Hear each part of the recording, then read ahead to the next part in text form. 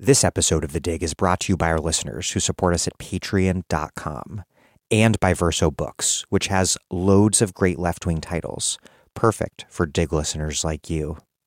One that you might like is Coronavirus Criminals and Pandemic Profiteers by John Nichols. 2 years ago, President Donald Trump told a nation worried about COVID-19, "We're prepared and we're doing a great job with it. It will go away." It has since been estimated that had Trump taken the same steps as other G7 countries, 40% fewer Americans would have died. It was not just the president whose callous and opportunistic decisions caused hundreds of thousands of deaths, Nichols reveals. Senators, governors, and judges promulgated public policies that led to suffering, while billionaires added pandemic profits to their grotesquely bloated fortunes. Nichols closes with a call for a version of the Pecora Commission, which took aim at what FDR called the speculation, reckless banking, class antagonism, and profiteering that had stoked the Depression. There must be accountability. Coronavirus Criminals and Pandemic Profiteers by John Nichols, out now from Verso Books.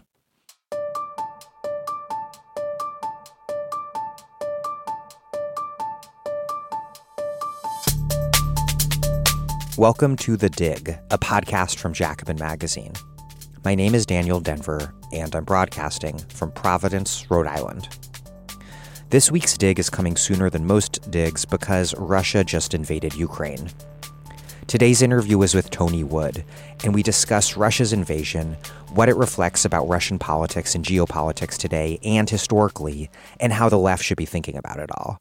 I'll post a link to my past interview with Tony Wood on Russia and Putin in the show notes, and a link to my recent interview with Ukrainian sociologist Volodymyr Ishchenko.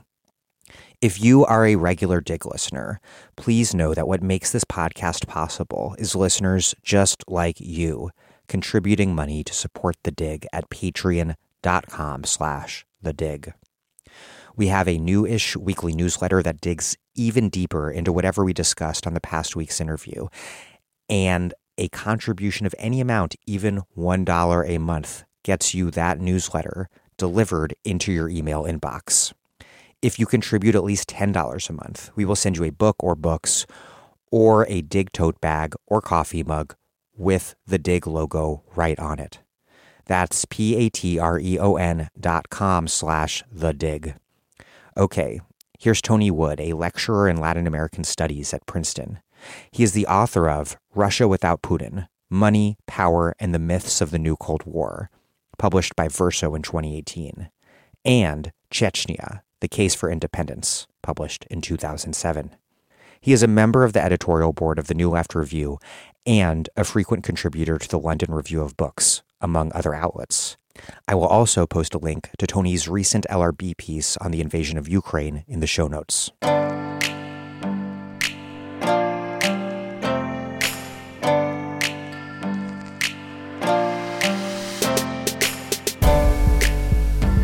Tony Wood, welcome back to The Dig. Thanks for having me back on. Do you have a clear picture of Russia's war aims, and then if those aims have potentially changed now that they have confronted such tenacious and effective resistance from Ukrainians? How are things looking as we record, and where might they be heading? Yeah, so I think the first thing to say is that the Russian decision to actually invade caught me very much off guard, and a lot of other Russian analysts are currently scrambling to reinterpret their views of the Putin regime, because it seems to me that I have many criticisms of the Putin regime. I've put them into print for the past 20 years, but I didn't think that it was fundamentally irrational.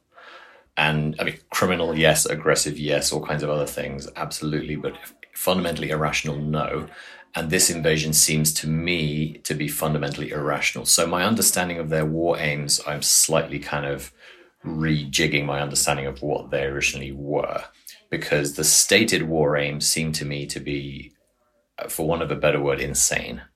I think the idea that the Russians want to occupy all of Ukraine and impose a new government on it by force is just so crazy. I can't believe that that's a serious goal unless they've totally lost their minds. I mean, bearing in mind for your listeners, I mean, I'm sure you've had this on previous shows, but in 2004, in Ukraine, there was a contested election, and the Russian-supported candidate supposedly won the elections, but they were rigged, and there was a massive popular protests, and the elections had to be held again, and a pro-Western candidate won the elections when they were held cleanly. So I just want to emphasize that, this is 15 years ago, Russia couldn't rig an election in Ukraine. And now, after everything that's happened since the annexation of Crimea, the long-running war in the Donbass, the idea that Russia thinks it can forcibly impose a puppet government on this same population they couldn't force an election on is just crazy. So personally think that can't be a serious war aim unless they've lost their minds. I think the aim is something slightly different, which is to really kind of tear Ukraine apart politically. So the recognition of these two separatist provinces of Ukraine as independent states by Russia, that could be the prelude to full annexation, but it's also saying to Ukraine, you're not going to have effective sovereignty over these territories again, right? So that's two provinces gone.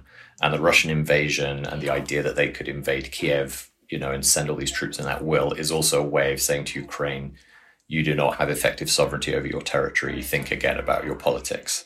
So kind of regardless of whether Russia imposes a puppet regime or not, I think that initial goal of saying we can invade you at will and the West is not going to help you, the West is not going to leap to your defense with a no-fly zone, etc. I think in that sense, that more limited conception of the Russian war aims has been achieved. But again, it's so insane and it's such a disaster. And I think it's going to be counterproductive, not just for Russia and its people. Obviously, that's definitely true, but actually even counterproductive for the regime. So I'm just struggling to understand why they did this, because it is crazier than I thought they were. Yeah, what's most striking for me is that they went so far beyond just invading and maybe annexing the two separatist regions, which is more on the order of what I had been expecting. Does this current war represent a break with the past model of Russian intervention? It seems so different from the 2008 war in Georgia, the seizure of Crimea, the intervention on behalf of Assad in Syria, or the various interventions currently underway in Africa. Yeah, absolutely. I think the thing that makes this most different, and I guess it was one of the reasons a lot of Russia analysts didn't think they were serious about invading, is that there was very little effort on the part of the regime in Russia to prepare the population for war. If anything, the opposite. They very casually and belatedly cooked up this pretext of we need to defend the people of eastern Ukraine from genocide, which is obviously nonsense. But so I think this is different. I think that degree, the examples you gave before, certainly the Russian invasion of Georgia, they made a very clear effort to justify it in the exact language that the West had used in its own interventions previously, and certainly in Kosovo, for example. So there was a sense that the Russian-Georgian war, in terms of its legitimation, was very much a kind of, if you like, ideological, geopolitical retaliation. We will do something in the same terms that you do and see how you like it. The invasion of Crimea was different again, a slightly different model, which is we will reincorporate this, piece of historical Russia that has been arbitrarily severed from us, and we'll reincorporate it and reinstate Russia's national glory. And I think that piece of invasion, that kind of move was actually very popular in Russia. It had strong support and it kind of seemed to validate a kind of nationalist worldview. But again, they made an effort to justify it in terms of international law, doctrines, etc., etc. Again, however spurious they are, they made that effort to justify it. This war, they didn't really bother. And I think that's a break. Well, again, all of us are scrambling to reread this. I think there are two ways of thinking about this intervention now. One is that all of this stuff about restoring the great Russian nation, all of this kind of unwillingness to recognize the existence of Ukraine, essentially, all of this is a kind of shows how deeply committed Putin really is to nationalism as a project, and he will use whatever motivations work in the given moment. But essentially, this is his driving ideological goal, and a lot of us overlooked that. I think a lot of us thought this regime is so cynical, it doesn't believe in anything. It's just tactically improvising. And now a lot of people, certainly a lot of friends, analysts on the left are thinking we got this wrong, right? And this is a regime that is deeply irrationally committed to this goal, and it will do things that are self-destructive in pursuit of that goal. So that's one reading that's available for what this war means. The other reading is that actually, no, they are still as cynical as we thought they were. They're using whatever pretext they can find. This time they were just lazier than usual. They didn't even bother. They just feel that they can do what they want, but they are still doing a series of tactical improvisations. They don't have a big idea. And I guess it's too early to tell which of those two things it is, to be totally honest. I'm reassessing my views. I'm looking at the situation again and thinking, okay, what did I get wrong? How can we look at this again? Because I think that's the only honest thing to do. But I think it's still maybe too early to tell which of those interpretations would turn out to have been correct, or if there's a third or fourth interpretation too. So there's a lot of things are in flux, is how I would put that. But I do think this is something new, and that's why things are in flux, and that's why we're all scrambling to understand it. This is different from what came before.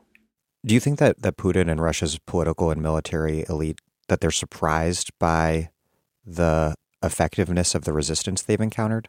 Again, this goes back to the question of how delusional they are. I think on a certain level, how stupid they are, how bad their intelligence gathering capacities are. I personally don't think, I find it hard to believe they're that incompetent, actually. However crazy they are and however bonkers the ideas they have are, I don't think they're that incompetent. And I think anyone who's been watching what's been happening in Ukraine in terms of the politicization of the populace, the shift in views about Russia, the degree to which the Maidan political revolution of 2014 did mobilize people, and you had ordinary people armed and ready to take part in politics in a violent clash. I mean, that's part of what Putin is really objecting to in Ukraine. And so the idea that they would assume that they would be welcomed as liberators or something like that, I think that's just crazy. I just don't think they can possibly have believed that. And so by that token, I don't think they could be surprised at the level of resistance in terms of morale and in terms of Ukrainians' will to resist. They may have been surprised by the military, the effectiveness of the Ukrainian military. But again, if part of the issue for Russia is the degree to which Ukraine has been receiving military assistance from the West, both in terms of training and in terms of weaponry, then again, I don't think they can possibly be surprised. I think it may be that they're surprised at the failure of their own forces. I think they may have thought, we know what the Ukrainians can do, but we can do better. We can, within the space of a few days, really crush them, because however much weaponry they have from the West is still no match for us. So they may have, it's not so much that they underestimated the Ukrainians, it's possible they overestimated themselves. But again, this goes back to the question of what their war goals were and how delusional those goals were in the first place. Yeah, and so many past Russian interventions, which were calculated and limited in a way that reflected a certain type of rationality, performed Russian military effectiveness. That was part of their goal, and that doesn't seem to be happening right now. Yeah, I mean, this is not, we're only a few days in, and I think it's not a disaster on the scale of the first war in Chechnya, for example, which very quickly, the Russians became bogged down, and it was apparent from pretty early on that they'd totally miscalculated the scale of opposition, the intensity of the resistance they would meet, and they just kept bludgeoning away because, their military was still many times the size of the militias and the popular army they were facing off against in Chechnya. So they have made this calculation before. They thought Chechnya would be a small victorious war, and it definitely was not. And so there's an element of kind of persistent hubris here. I wonder to what extent the people now running the Russian military, I don't know in terms of what kind of generational cohort that is, how many of them had experience of Chechnya, for example, how many of them had experience of Afghanistan in terms of the very senior ranks, right? I don't think that's the case anymore. I think, if anything, the people running the Russian military are probably veterans of the Second Chechen War, when the Russians were much more effective. They'd had a much higher proportion of professional soldiers relative to conscripts. And, the Chechens were much more divided and demoralized as well. So it was a very different war. The Second Chechen War from, late 1999 through to the mid-2000s really was a very different war from the 1990s Chechen War that Yeltsin launched. That was people have often referred to the Chechen War in the 90s as Yeltsin's Vietnam, whereas I think the 2000s war under Putin was a very different animal. And I think that may be what the Russian military is thinking of. The other thing they're thinking of, and you mentioned it earlier, is the Russian intervention in Syria, where they were really able to step in and change the outcome of that conflict to Assad's benefit. And they were able to roll out new weapon systems they've been building and show their effectiveness. So I think they may have had some delusions about how well their own military would perform. But again, I'm sort of struggling to understand here what their calculations were, because they still don't really make any sense to me. there is a minority of Putin apologist tankies, and then there are many, many, many, many more people who accuse anyone who attributes any causal complicity to the historic role of the U.S. and NATO of being Putin apologist tankies. So on the one side, there's sort of a crude anti-imperialist line that sees the U.S. as the only agentive power in the world and frames Russia as acting purely rationally and reactively and even justly in response to NATO expansion.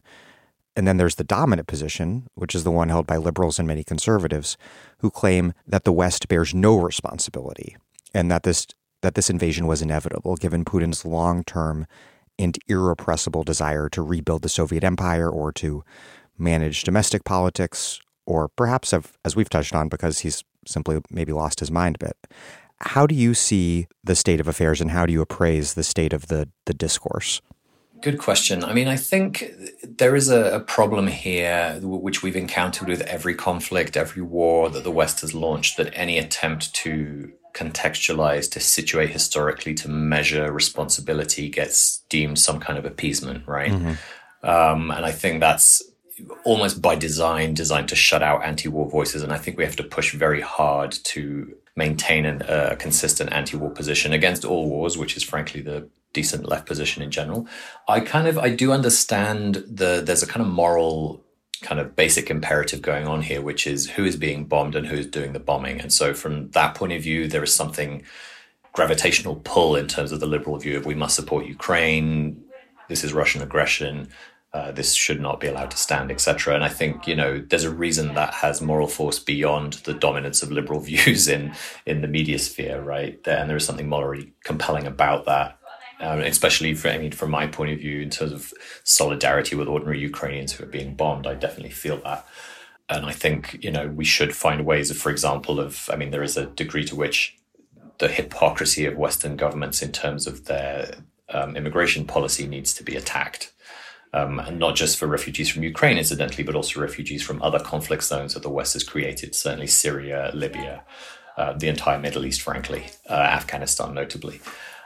I think in terms of having a solid kind of developed critique, I think one thing I've been thinking a lot about is unfortunately World War I, right? And whether we are in a situation here where a regional conflict could escalate dramatically through the involvement of multiple more powers through alliances and connections like that. And I guess, this is maybe a little abstract answer to that kind of critique, but I feel like in a very narrow sense, you could say World War I was caused by X power invading Y, right? Like there's the assassination of the Archduke in Sarajevo, there's, Germany's invasion of Belgium. And so from that narrow kind of looking for one trigger kind of point of view, then World War I is no one's fault but Germany's, or no one's fault but Austria-Hungary's, or whatever it is. But I guess I would ask those people, is that really what you think happened with World War I? Do you really think there was no prior context? There was no buildup of imperialist rivalry? There was literally these events in 1914 happened in a vacuum. And I think actually anyone who's thought about this, or who even has a kind of the basic popular understanding of World War I, does understand that there was a buildup of imperial tensions before that made that context for that war to break out, right? I hope not, but I think we could be looking at something similar here, where there is a creation of a context of tension within which one power then commits an aggressive act that unleashes a wider conflict. So I think I would say it's definitely clear that Russia bears responsibility for this war in the sense of launching an aggression against Ukraine. And that's unambiguously true. And I don't think the left should have a problem saying that. But there is a broader historical responsibility here in terms of Russia is not acting in a vacuum. And what is it that makes that decision by the Russians, again, an aggressive decision to invade, which I think is a criminal one, not least for Russia itself. But what is it that makes that decision happen? And what role has everyone else played in creating that? And I think that's something that this discourse of, appeasement and shutting down discussions of context, that's something that inquiry is, that kind of line of critique is designed to shut down those kind of inquiries, because any self-examination on the part of Western powers is not to be allowed, right? So, and I think the other thing about the discourse I would say that slightly worries me is that people are very understandably trying to support Ukraine how they can, express solidarity, But some of the forms of solidarity I've seen floating around on the internet are like, crowdfunding the Ukrainian military. And I'm very uneasy, and, support for Germany's decision to send weapons. I'm very uneasy with this idea that flooding Ukraine with weapons gets equated to an anti-war position. I just think that is extremely dangerous. I think in some ways the problem is, obviously the Ukrainians are trying to resist with what they have, but I think there is something very hypocritical about all of these external powers who have fanned this conflict and who are not going to fight in Ukraine, flooding the country with weapons to make sure it continues to be a war zone, and then calling that support. I think we have to critique the escalation of this war that will result from Western powers continuing to flood Ukraine with weapons and to more or less goad the Ukrainians into not giving ground. I think it's very easy for armchair generals, sitting here, in the US, in the UK, to say good on the Ukrainians for resisting. But, it's not your country that is being torn apart here. And you should think again about, you are promoting the continuation of a war. And I think ordinary Ukrainians want this to stop. I think the question of what conditions are for the ceasefire and what kind of peace could be made is a separate one, and we can talk about that in a sec. But I'm very uneasy about the degree to which support for the Ukrainian resistance can turn into support for continuation and then escalation of this war. And I think that's something the West needs to push against, is to separate those two things. The solidarity of Ukraine is one thing, and supporting the continuing and escalation of the war is another thing, and we should try and stop that part. This moment reminds me a lot of the demonizing response to the anti-war left after 9/11, as though explaining the historical context that led to the rise of al-Qaeda was tantamount to defending them flying planes into the Twin Towers. But given that Putin's motives, as we were just discussing, aren't as rational as we may have thought, what does the history of NATO expansion illuminate about how the context for the present crisis was created?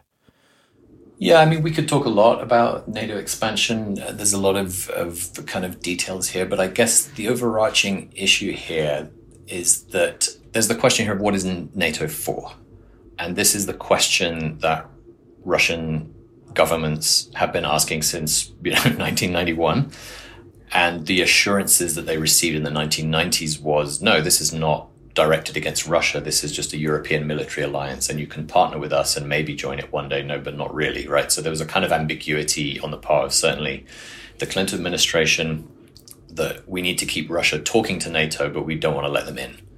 That was the kind of predominant motif. But in the meantime, NATO should definitely expand eastwards. That was a bipartisan consensus in the early 90s. There were some dissenting voices, including remarkably Thomas Friedman of the New York Times, George Kennan, who is the architect of containment. He thought NATO expansion was a bad idea. Yeah, Thomas Friedman just had a rather reasonable op-ed on this, which I don't think I've ever said about a Thomas Friedman op-ed or column. Right. Yeah. I know, strange bedfellows, but he was against it in the 90s because it is strategically, I guess if NATO is a military alliance targeting Russia, that is what it is. And I think anyone who tells you otherwise is basically lying, either willingly or unwillingly. So expanding it eastwards is aiming for confrontation, right? That strategically, that is the purpose of NATO expansion, is to expand the boundaries of the alliance and to have a cluster of consolidated allies against Russia. That is the point of it. That was the idea of NATO expansion. And the curious thing, and I mean, I've been reading around about this, obviously, as everyone else has, but in the 90s, the military component of NATO expansion slightly dropped away because Russia was not a threat, right? The initial premise behind NATO expansion in the 90s was, we can do this because Russia is not militarily capable of responding or going to respond, because they're not. Under Yeltsin, Russia was not hostile to the West. So this is an opportunity for expansion, very much premised on military weakness of Russia, and military strategists were barely involved in discussions during the 1990s in NATO expansion. So you have this perverse situation where you have an expansion of a military alliance that is really not being driven by military concerns and military thinking. And that to me is the historic error that is now in a long indirect way, but that is what is now tearing apart Ukraine, is the idea that you can just expand this alliance targeted against Russia without any kind of pushback. And I think everyone thought, well, the NATO strategists clearly thought that it was worth doing to consolidate Eastern Europe in a kind of pro-Western, pro-US alliance, so that precisely Russia wouldn't be able to push back. But actually, I think essentially I've phrased this otherwise as, NATO expansion was designed to secure Eastern Europe against an outcome that it actually helped to produce, which is the consolidation of a Russian nationalist state with interests fundamentally distinct from those of the West. So in some ways, NATO expansion has helped produce this hardening nationalist Russian line that Putin had. I don't think it makes sense to think that Putin had this plan from 1999 onwards. He's been waiting 20 years to do it. I think these things developed in kind of lockstep. I mean, and I'll just remind your listeners who may have seen this elsewhere, but when Putin was first president in the year 2000, he asked Clinton if Russia could join NATO. And Clinton said he would personally be in favor. But Clinton was by that point on his way out, and he said personally, meaning there is no policy connection here. Russia not only wanted to join NATO, they cooperated with the West through the early war on terror, and even in as late as the disastrous intervention in Libya. Yeah, absolutely. And even actually, beyond that, in Syria, I mean, the Russians and the US military were coordinating the timing of their bombing sorties so they didn't fight each other in Syria as recently as, 2015, I think. So there's a degree to which there's been an aspiration to cooperate on the part of Russia that has been rebuffed, because I think Western strategists have been quite clear throughout that Russia is something separate from us and we can't integrate them. And so the Russians have gradually worked out over time that this is not going to happen. And so in a way, I guess, NATO strategists have spent 20 years preparing for a hostile Russia, and now they have one, right? So this is one of many ways in which I think tragically this war is giving NATO what it's wanted this whole time. In some kind of deeper existential sense, this war is really a kind of war that validates NATO, and I think that's one of the things that's very dangerous about it. As W.E.B. Du Bois said about World War I, the cause of war is the preparation for war. Right, absolutely, yeah. I mean, NATO expansion, plenty of people obviously disagree with this right now, but I think without a doubt was bad policy, and I'm pretty confident that we would not have this war right now if it hadn't happened. But once so much NATO expansion took place under Bush in particular, what could the U.S. and NATO have negotiated with Russia under Obama, Trump, and then most recently under Biden? And then most specifically, I guess, in the past few months, what could have been negotiated that could have prevented this war? Or do you think the cake was sort of baked under Bush? No, I don't think so. I think there were plenty of other opportunities. I think there were limits to what there were limits to NATO expansion that Russia would still have had to swallow, I think. And so the question is how much further NATO had to go before Russia started pushing back more actively. And the answer is Ukraine and Georgia. And that's been clear since at least 2008, right? 2008, there's a NATO summit in Bucharest. Putin invites himself along and says, under no circumstances should you offer membership to Georgia and Ukraine. Whereupon NATO offers a kind of promise of eventual membership, but no imminent action plan for joining to both of those states. And so it's to some degree in response to that Putin invade. There is a trigger. The Georgians actually are the first to invade, but Russia responds with a counter invasion in August 2008, recognizing two breakaway regions of Georgia. And so that is the first warning shot, if you like, in the kind of wars of NATO expansion. That is the first warning shot that Russia's saying, any candidate state that we don't want to admit to NATO, we will go in and tear it apart, right? And they've did that with Georgia. And that was the first warning. The conflict in the Donbass and the annexation of Crimea, again, there is a nationalist project here of reincorporating Crimea. There is a kind of attachment to the greater Russian kind of nation. Russian speakers in eastern Ukraine should not be part of the Ukrainian polity. Maybe that is partly what Putin is thinking. But on the other hand, I do think that the annexation of Crimea was a very strong message saying, you can't admit this state to NATO, we will take it apart, right, by force. It's a very drastic drawing of a line. And I think one of the questions of historic responsibility over the long run here is that Russia was continually drawing quite aggressive militarized lines from 2008 onwards, and the Western response was to just ignore those for whatever set of reasons, like we can't give in to bullying, etc., all the liberal stories. But it was very clear that if there was no rethinking of NATO expansion and no discussions with Russia and no offer of some strategic framework that was different from NATO expansion, there would be consequences. And this is what we're seeing right now. And I think there is an issue here that, we need to bear in mind. I mean, who knows? It's true. Maybe Russia was bent on this invasion from the beginning. But back in December, the Russian government sent to the US a new proposal for let's have discussions about a new strategic architecture. And let's talk about Ukrainian neutrality and this sort of thing. And these security proposals were just ignored. So to some extent here, the West has not put anything on the table except the continuation of business as usual. Again, there's a kind of moral issue here that as far as people sitting in Washington are concerned, NATO should just expand whenever it wants to, and the Russians shouldn't have any say in that, and the sovereignty of the people of Ukraine should be respected, right? That's the kind of cant, and I think that's deeply hypocritical, because if you're sitting in DC, it makes absolutely no difference to you whether NATO expands 100 miles east or stays where it is. Whereas for the people of Ukraine, it makes literally a life and death difference. And I think there's a huge strategic irresponsibility there. And to be honest, I think it is abetted by the fact that the people who influence this situation most in terms of NATO expansion are several thousand miles away. And you'll notice that the people who are most hesitant within NATO about the expansion were the people who are in Europe, right? France, Germany. And they don't really want a war with Russia. And again, this has been billed as appeasement, et cetera, et cetera. But I do think part of the kind of anti-war critique should be that the people who have to live with the consequences of a war should have more say than people who live thousands of miles away. You write, quote, "It is a bitter irony that Russia's invasion will be taken to justify membership in an organization that did nothing to prevent it."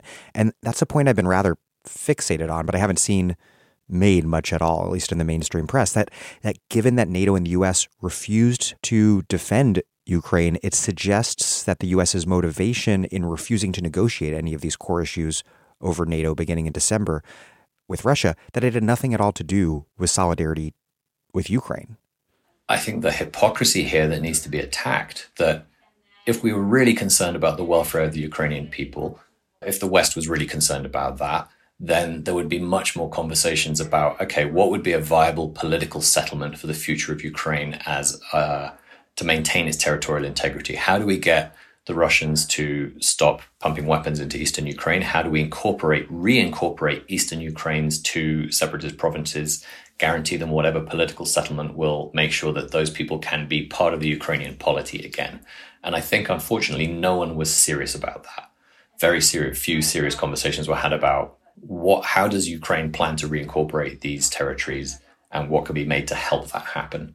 And there is a degree to which the US certainly has been very firm that NATO membership has to stay on the table, regardless of when it happens, right? There's no sense that prior to this war, there was no sense that Ukrainian membership of NATO was imminent. It was the promise of membership. So there's also something, in addition to the horror and irrationality of the current conflict, when we step back and think about this, in hindsight, I think everyone will think, how is it that we hopefully avoided World War III over the possibility of a country becoming an ally? How is that deemed worth tearing Ukraine apart for? And again, I just think that Russia has the main blame for tearing Ukraine apart because it's their tanks and guns that are doing it. And I don't think that's in question. But there is a question here of what it means for the West to be, quote unquote, supporting Ukraine. And I think the nature of that support should be placed more in question. Yeah, I think what's actually guided the U.S. approach is not so much solidarity with the people of Ukraine, or the goal of the negotiations would have been to prevent war. Instead, what seems to have guided the U.S. approach is what always seems to guide its approach, which is these kind of more abstract imperial power notions around credibility and not deferring to lesser powers and whatnot, the same thing that kept the U.S. in Vietnam for so long. Yeah. The other thing I think is worth adding here, and it's maybe sort of obvious, but that the U.S. has very little relationship with Russia that, in practical terms, that matters. It has very little bilateral trade. It has, obviously, diplomatic connections have been very bad and hostile for the past several years. But there's a sense in which, for US policy concerns, Russia is really an abstract entity. It's like a slot on the map, but it's not a real country as far as US strategists are concerned. I mean, I say that, that's a crude summary. Whereas I think for European countries such as Germany, Russia is a real place that they have a lot of bilateral trade with, they have a lot of connections with. It's on the map, it's close to them. And I don't think it's a coincidence that US rhetoric and policy towards Russia in the past 10 years or so, or 8 years, whatever time frame you want to adopt, but certainly since the Obama administration, and especially since the 2016 election, the degree of hostility to Russia is totally disconnected from any actual relationship with the country. And in terms of domestic US politics, it's totally disconnected from Russia itself as a place. Russia is this sort of floating signifier of evil headed by Putin. But I think in geopolitical terms, something similar applies, that Russia is not, there is no real cost to the US for doing any of this. So again, I think it's currently the Ukrainians who are bearing the most cost of everything. And all of what is happening here for the US has zero cost. And I think there's something, morally very troubling here in larger kind of strategic terms. This is Sarah Jaffe, and you are listening to The Dig with Daniel Denver, my favorite podcast for thoughtful discussions on the U.S. left and beyond, and you can support it on patreon.com. This episode of The Dig is brought to you by our listeners who support us at patreon.com, and by Haymarket Books, which has loads of great left-wing titles, perfect for Dig listeners like you. One that you might like is To Govern the Globe, World Orders and Catastrophic Change by Alfred W. McCoy. In a tempestuous narrative that sweeps across 5 continents and 7 centuries, eminent historian Alfred McCoy explains how a series of catastrophes, from the devastating Black Death of 1350 through the coming climate crisis of 2050, have produced a relentless succession of rising empires and fading world orders.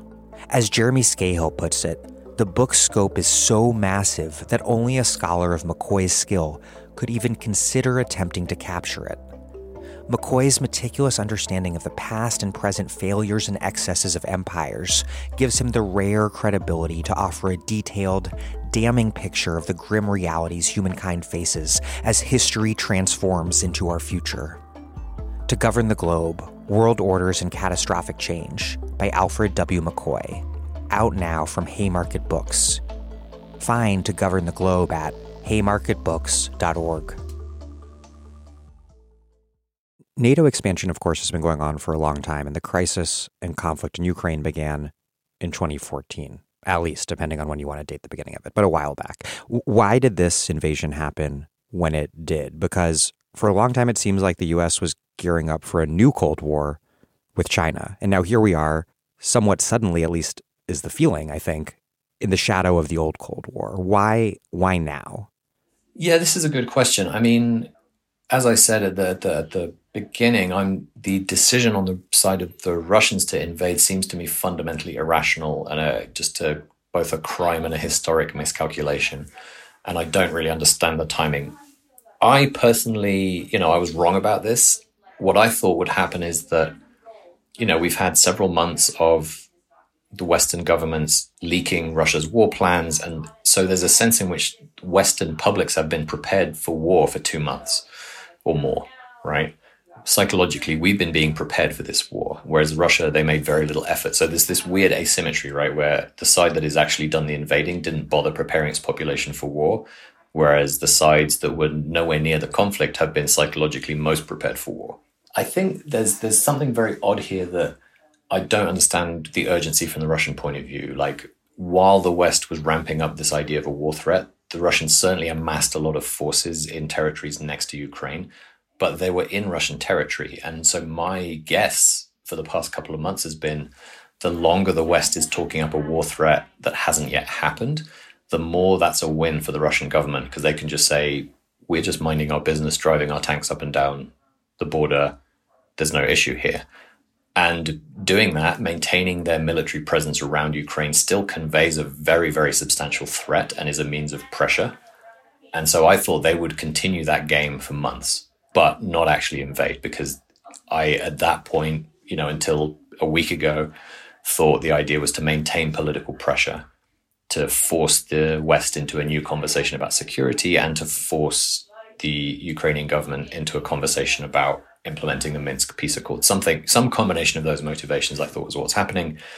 And so from that point of view, to get back to your initial question, I didn't think the Russians were in any hurry at all.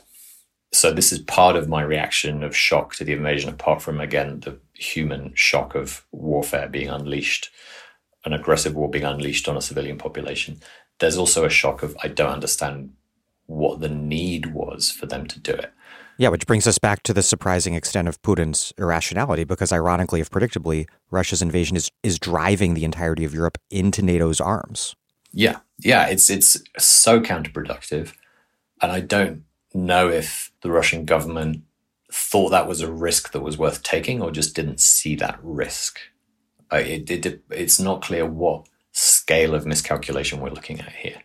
The other thing that is worth bearing in mind in the background here that may be affecting the timing is that, since last summer, there was a sort of turn in DC policy circles that, Biden has to get serious about Ukraine. There was a very aggressive report put out by the Atlantic Council calling for a new strategy, essentially, of sort of ramping up more military aid to Ukraine and really forcing Biden to re-engage with this issue. So I think there may have been some pressure from within the Beltway to reprioritize away from the kind of Cold War with China, but to let's keep going with the Cold War with Russia, right? So that heightened the sense from the Biden administration might start paying more attention to Ukraine, might have been part of Russia's motivations. I guess the other thing that I just don't know, and a military analyst would know better, is what is the scale of Western military aid to Ukraine, and was it about to increase substantially? Was there a reason for the Russians to try and take out that hardware now? Practically, was there a reason to do it then? But honestly, I don't understand the timing. The timing is one of the many things I don't understand about this decision by the Russians to invade. Putin has absurdly claimed that he wants to denazify the Ukrainian government, but he has also notably blamed the Bolsheviks for what he describes as the artificial creation of Ukraine. What do you make of Putin's attack on the Soviet past here, particularly given that so many seem to think of him as so committed to resurrecting this lost Soviet power and glory? Yeah, I mean, I've always had very little time for this idea of Putin as a kind of neo-Soviet figure bent on restoring the Soviet Union and communism. I think that's just Cold War tropes. I mean, a lot of people hark back to his KGB training as if it's really the KGB wants to resurrect the Soviet Union, and Putin is leading that effort. I think that's fundamentally wrong. I think he is a Russian nationalist by inclination.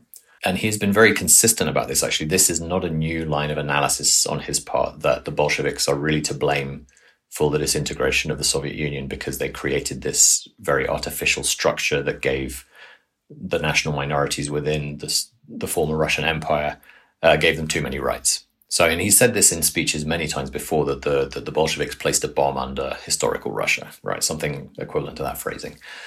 So this line of analysis is not at all new. And I think the kind of this idea that he's bent on restoring the Soviet Union is just a pure piece of ideology that has proved very hard to shift, because the Soviet Union is the adversary that people are most used to thinking about. So it's much easier, and it's a more conventional narrative to have this idea that there was this brief period in the 90s where Russia was moving forward, and then Putin comes in and it moves back. It just rewinds 20 years. But actually, we're dealing with something fundamentally new in the person of Putin. He's very much a product politically of the 1990s, of that atmosphere. And what he wants to restore is something very different from the Soviet Union. It is Russia as a global power within which, ethnic Russians play the major role. But I've never previously thought of him as an ethnic Russian nationalist. And I think that's another interesting piece of the analysis, that it's a lot of people in the West think of him as a fascist, as an ethnic nationalist, as a chauvinist, and he's, many terrible things. But actually, ethnic Russian nationalism has not been part of his repertoire. Maybe it will be from now on, and there's gestures to it here and there, but broadly speaking, both Putin, Medvedev, all kind of recent Russian governments have been quite scrupulous in describing Russia as a multinational federation comprising lots of different national minorities. And in fact, back in 2014, when tensions with Ukraine were at their highest after the annexation of Crimea, there was a lot of discussion in Ukraine of derogatory terms for the Russians, right, as being Muscovites. Moskali is the term. And at that point, Putin sort of, gestured around his cabinet and said, there's a, and he listed their names, and I've forgotten the exact names, but the point is there was a name that read very much as Ukrainian. There was a name that read as Caucasian. There was a name that read in Russian terms as very Jewish. And so he said, what kind of Muscovites are these? So there is a sense in which the ethnic Russian nationalism, I think we need to separate out from the project of great Russian statehood, which can be, in theory, pluriethnic. So something like that, where there is a pluriethnic Russian state that can contain other nationalities, but Russians play there's a term in Russian, state-forming role. I think something like that is what he's bent on, and that's very much not what the Soviet Union was. And I think the sooner everyone recognizes this, the better. The argument of your book, Russia Without Putin, was that analysts focus way too much on Putin the individual, and that obscures this more comprehensive context of the Russian political system that created Putin and nurtures Putinism. How much do you think this invasion can be explained by the Russian political system, and how much needs to be explained by the peculiarities of Putin himself? And then relatedly, and we've already touched on this a little, you think that this irrationality of Putin, or of the system more broadly, is new in the sense that Putin's mindset and or the mindset of those around him has changed over the last couple of years? Certainly, Putin's personal motivations do play a prominent role in the Russian state. So the argument of my book was not intended to say that Putin makes no difference. It's more that it's exaggerated the degree to which he dictates everything that happens. And I think, analytically, this is an error that's been made before about so-called totalitarian states, right? The idea that Stalin simply decided everything and that there was no involvement by anybody else. And ditto with Nazi Germany, there was the idea that Hitler decided everything. And I think that's just a very primitive kind of analysis. And I think it doesn't really help us understand how the Russian state is moving and making its decisions. I think it's true that there's a very narrow group of people in the leadership who are making decisions. But I think the thing we need to really understand is that Putin has stayed in power as long as he has because he has really served, as far as that elite is concerned, as the ideal arbiter of all these different interests within the Russian elite. So he's a kind of balancing figure who accrues power by virtue of his capacity to keep this unit, this elite unity. The larger question this raises is how much the elite is really behind this invasion of Ukraine, and how much there's a kind of separation going on between the geopolitical calculations of the political leadership of the country versus the material interests of the economic elite of the country.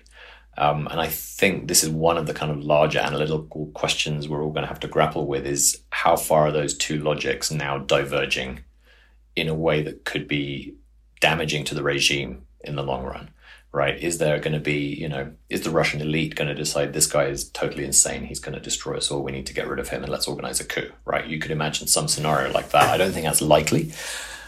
But there is something here where a lot of people in the elite will be concerned about how this decision got made, because it is going to be a total disaster for Russia, either a, hopefully brief disaster or a very long disaster. But there's no doubt this is a disaster and it will rebound on Putin very, very badly.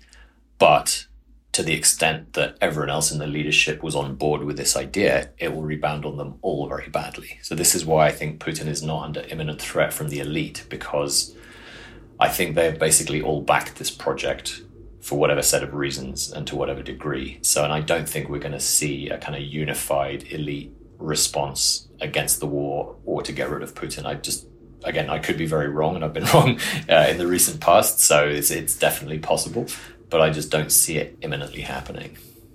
Not imminently, but it's possible that if this decision to invade was more made by Putin the individual, that it could heighten the contradictions between Putin's individual leadership and the various elite power blocks that he has to negotiate with to maintain power. Is that possible?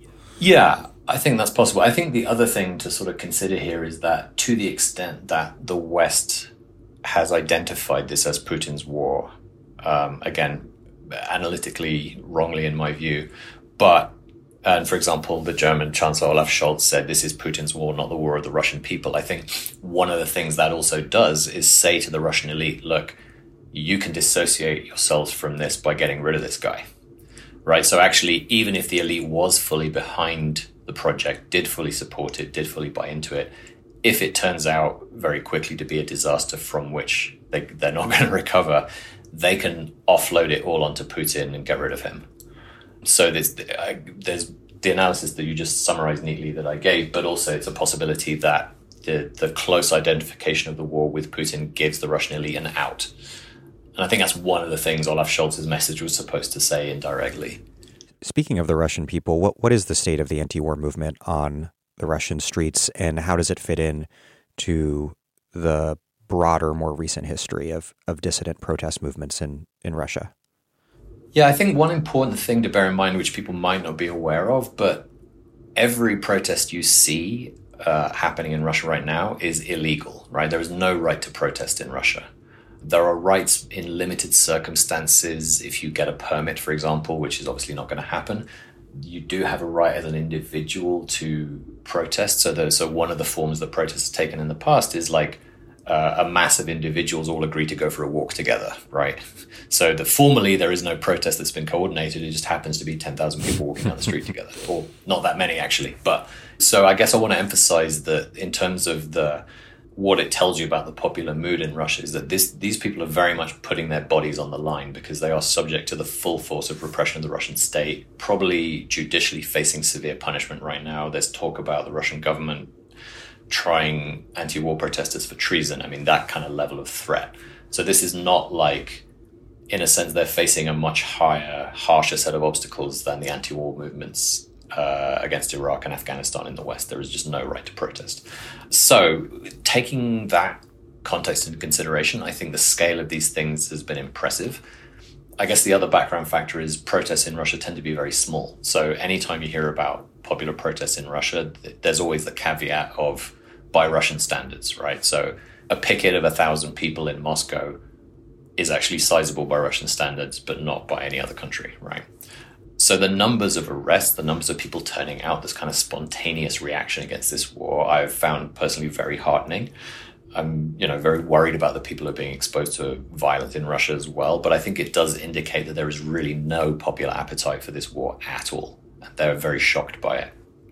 Partly because the population was not prepared for it, but partly also because, Russians just, on some basic level, whatever the politics of the past several years and whatever they've been fed by Russian TV about what's happening in Ukraine, they just don't see Ukraine as a fundamentally hostile force. You just can't convince the bulk of the Russian population that that's true. And that's the problem the Russian government currently has, is the longer this conflict goes on, the worse that dilemma is going to get for them of how do we keep painting the Ukrainians as the bad guys? And I think a lot of Russians are just not going to swallow it. And that is new and different. I think the annexation of Crimea was popular. It did, as I mentioned earlier, have this kind of sort of almost cathartic force of being a kind of national revalidation, right, in some terms. And everyone talked at the time about Putin's popularity boost from the annexation of Crimea. And in Russia, this was called the Crimean Consensus. This was a new platform for legitimacy for the regime. Whereas I think, if you like, the invasion of Ukraine is sort of the opposite of that. That this is a not at all popular war. There is no support for it, no appetite for conflict, certainly no appetite for sending conscripts to get killed in Ukraine, no appetite to perform this aggression against their neighbor. So if anything, it would be the opposite of the Crimean Consensus. It would totally erode Putin's legitimacy in the long run. So I think from that point of view, the Russians, and this is my, if you like, bleak optimism right now, that the Russians currently have an interest in ending this very quickly, in finding something they can call a win and backing out, because from here, from the Russian side, it just gets worse for Putin and the government. And so that's my hope, that they can be brought to the negotiating table very swiftly. You write, quote, The Second Minsk Protocol of February 2015 established a ceasefire between Ukrainian pro-government forces and Russian-backed separatist militias in the Donbass. Having been compelled to accept a peace deal at Russian gunpoint, it is perhaps not surprising that Ukraine would drag its feet about implementing it. But there has been little serious pressure on Kiev from its Western allies. Instead, successive U.S. administrations have kept arms shipments flowing and continued to promote Ukraine's bid for NATO membership. The implicit message was that the political process laid out in Minsk would sooner or later be a dead letter. Russia's invasion suggests that its own commitment to the agreements was a sham, but the broader failure to implement Minsk II never put that to the test. What might the Minsk Accords working have looked like? And then, looking forward, following up on your last answer, what sort of negotiated solution might be possible both in the short term to end this war and in the longer term to achieve peace and stability? Yeah, I'll take the second part of that first because, today there were meetings between Ukrainian representatives and Russian representatives and they were scheduled for today, certainly. And the Russian side laid out its preconditions for a ceasefire. And there were three. One was to discuss Ukrainian neutrality. One was to denazify, in quote marks, the Ukrainian government. And the third was to have, I believe it was federalization of Ukraine to allow greater autonomy for the Donbass. So that is a kind of accelerated version of the Minsk Accords. Basically, the Minsk Accords, you mentioned that piece I read, they allowed for decentralization of Ukraine, some kind of federal constitutional setup. And from the Russian point of view, what that would have achieved was essentially a kind of blocking minority within Ukraine that would have allowed these two Russian-speaking provinces to have a large degree of autonomy and probably some kind of veto on future NATO membership. So that would have given the Russians a blocking minority. And from the Ukrainian side, that was obviously seen as an infringement of sovereignty, and they didn't want to sign up to that. I think there is a question here, and someone who's followed Ukrainian politics more closely than I have will be able to tell you better what actually happened and why the Ukrainian side didn't implement it. But in that piece that you quoted, I do think there's a degree to which Ukraine's Western allies didn't push them to implement the Minsk Accords, though I think there may have been some implicit reassurance that they didn't actually have to do this. I think in hindsight, who knows, it's possible that the Russian investment in Minsk was a sham and maybe they planned to dismember Ukraine all along. But I do think, again, in hindsight, it would have been worth finding that out. And it would have at least kept Ukraine in one piece, and it would have been a political framework for resolving Ukraine's internal tensions rather than this continuously militarized front line that Ukraine has had. And again, we should bear in mind, Ukraine has basically been at war since 2014. Between 2014 and I think 2021, there was something like 13,000 casualties in the Donbass. This is quite substantial levels of casualties, considering there is a ceasefire. So there's been an on-running war in Ukraine, and it's partly because this Minsk settlement was not implemented by any of the sides. So in terms of what the future looks like, I think there are all kinds of terrible scenarios, as I mentioned, for escalation involving wider powers. There is a scenario where the Russian military stays in Ukraine longer and longer, and the West keeps pumping weapons into Ukraine to bolster the Ukrainian resistance, and the whole country just becomes a war zone for a long time to come. And I very deeply hope that doesn't happen.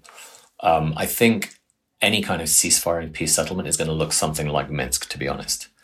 I think it's going to involve some degree of, again, if the intention is ever to reincorporate these territories into Ukraine, it'll have to involve some degree of decentralization and federalization.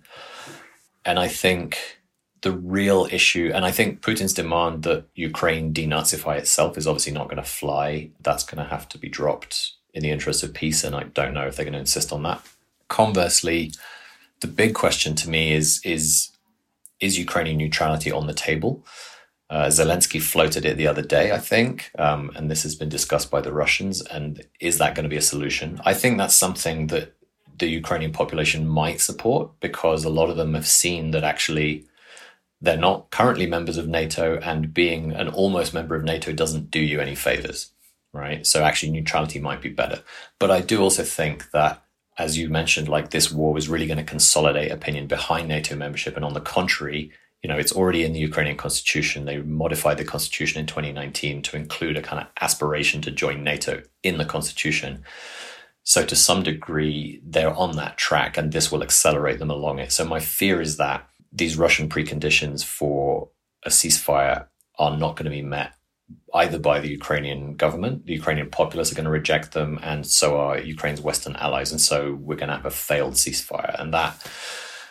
And again, this will be framed in terms of we can't appease Russia, we can't give them what they want, we can't make any concessions to this kind of, aggressor. And while, rhetorically that has a certain ring to it, again, it's Ukraine that is going to be turned into a battlefield as a result. And so I think there has to be some sense of who is willing to negotiate what kind of platform for peace could be assembled. What is it that is, I guess what I'm trying to say here is the Western idea that Ukraine should not make any kind of concessions and should just insist on doing what it was doing before, because that seems to me deeply irresponsible.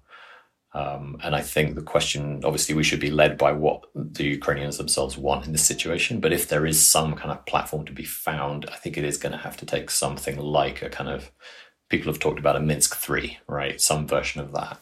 But I'm not wildly optimistic about that happening. Yeah, I think it's always worth pointing out that no matter how evil people think Russia or China or whatever rival country is, that we need global geopolitical stability and peace to deal with global warming.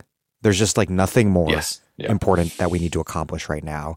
And that's a sort of realpolitik at odds with an idealist neocon ideology that I think is still very much baked in to a bipartisan American ideology, even 2 decades into this disastrous war on terror. But I think humanity just can't afford war and conflict right now. And this makes me worried not only on its own terms, but as a prelude for what might happen with China, which certainly does a lot of objectively horrific things.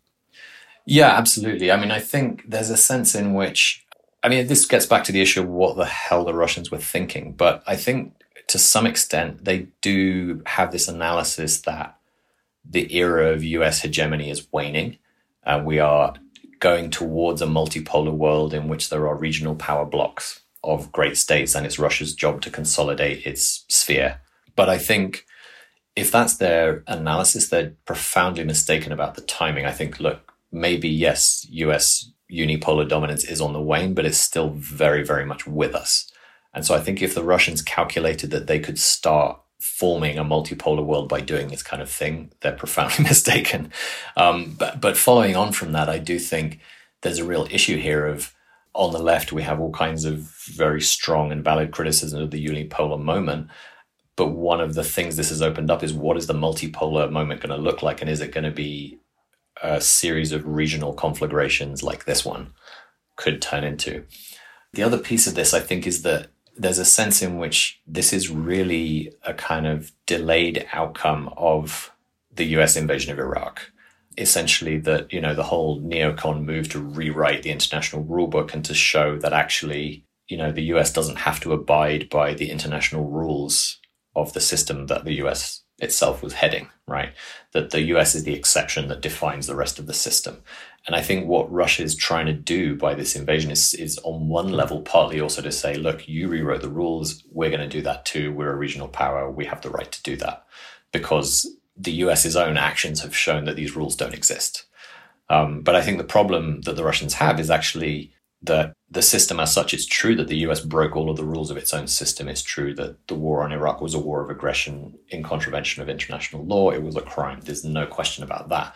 But the problem is that the rules of the so-called rules-based system run by the US, they don't apply to the US. They do still apply to everyone else. And we're not yet in a world where they don't apply. And so that's the contradiction that Russia is currently caught in, and why I think they may be surprised that, their banks are being locked out of the SWIFT system, et cetera, et cetera. So all of that, escalating interstate conflict bodes very ill for efforts to combat climate change. I totally agree. And I think this is, in the long run, it could be extremely dark if this escalating great power conflict is where we're heading. Well, Tony Wood, thanks very much. Thank you.